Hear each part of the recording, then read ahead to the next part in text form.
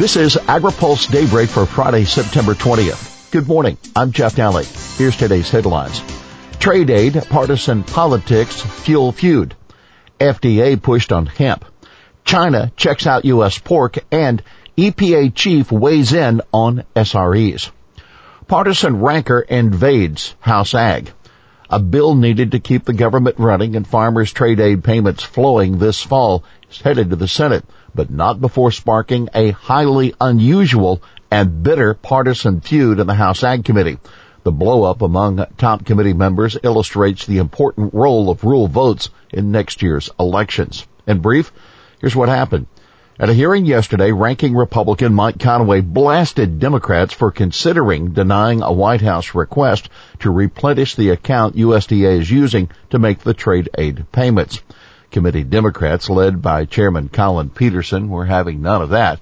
And later, Subcommittee Chair Philemon Villa of Texas fired off a tweet referring to an unnamed lawmaker as a, quote, racist Christian pretender.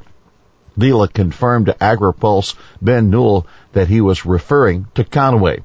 Villa said, quote, he hasn't talked to me yet, but I can't wait till he tries to. This level of vitriol in the House Ag is virtually unheard of. What matters? Well, Democrats are hoping the ongoing trade war will put some daylight between President Donald Trump and his rural base. But the idea that the party leadership would consider delaying the MFP payments didn't help. Republicans weren't about to let go of the issue even after Democratic leaders relented. They do agree on this. Hemp is tough to insure. Despite the partisan rancor over trade aid, Peterson and Conaway are both raising concerns about providing crop insurance for hemp. I don't see how in the world you are going to be able to come up with a product for hemp, Peterson told Bill Northey, USDA's undersecretary in charge of farm programs, during subcommittee hearing yesterday.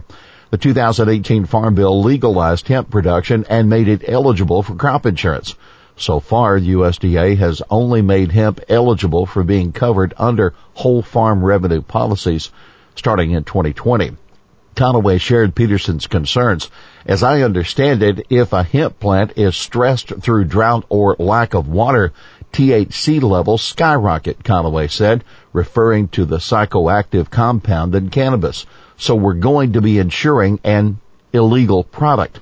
By the way, 25 House members have sent a bipartisan letter to FDA urging the agency to move quickly to provide a legal pathway to use CBD in food products and dietary supplements.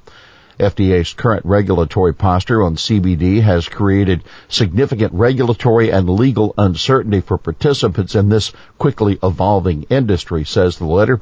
It was spearheaded by Representative Shelley Pingree of Maine and James Comer of Kentucky. Chinese officials get taste of U.S. pork opportunities. Following trade talks this week in Washington, China's Vice Premier of Agriculture and Rural Affairs, Han Jun, will be leading a delegation to visit pork genetics and processing operations in Montana and Nebraska, that according to government and industry sources. They'll also visit with a leading soybean breeder.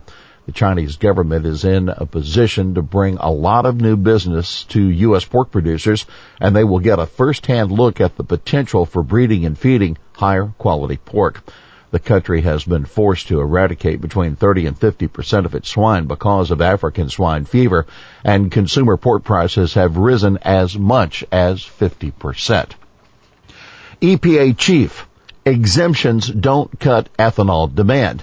Even as the White House is trying to work out a deal with the biofuel industry on refinery usage exemptions, EPA Administrator Andrew Wheeler is telling lawmakers the waivers don't affect ethanol consumption. In his first appearance before the House Science, Space, and Technology Committee, Wheeler denied that the small refinery exemptions are causing demand destruction for ethanol. We've seen an uptick in ethanol over the past 2 years, Wheeler said. So far this year, the industry has produced more ethanol than it did at this point last year. We do not see any demand destruction. Well, what about the biofuel deal? Well, after the hearing, Wheeler said he did not know when the White House would be announcing a proposal to fix the long-running dispute over the issuance of small refinery waivers. A group of oil state senators discussed the issue directly with President Trump on yesterday afternoon. Afterwards, Senator Bill Cassidy of Louisiana tweeted that Trump is, quote, very engaged on the issue and feels as if we can work towards a solution which protects jobs.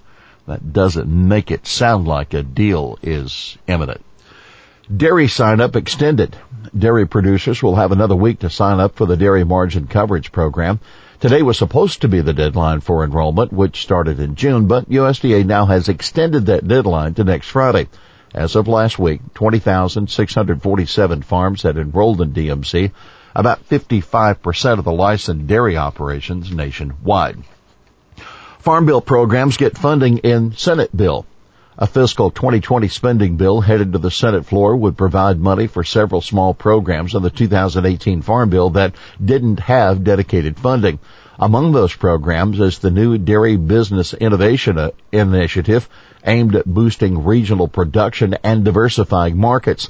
The bill also would extend the long-running fight over biotech salmon.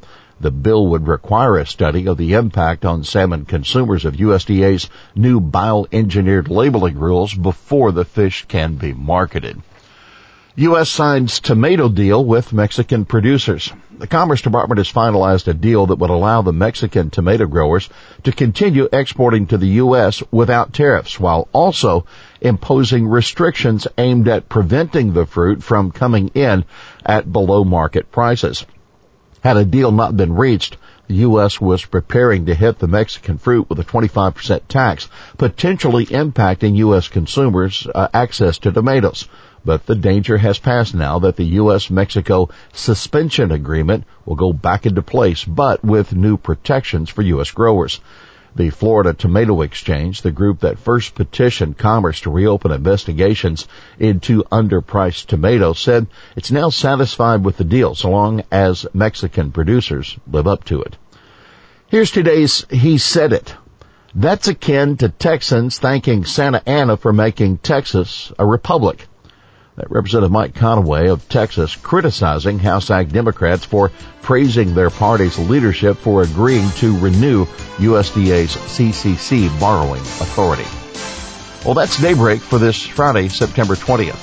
AgriPulse Daybreak is brought to you by Watkinson Miller and Dairy Management Incorporated. For the latest news out of Washington, D.C., visit agripulse.com. For AgriPulse Daybreak, I'm Jeff Alley.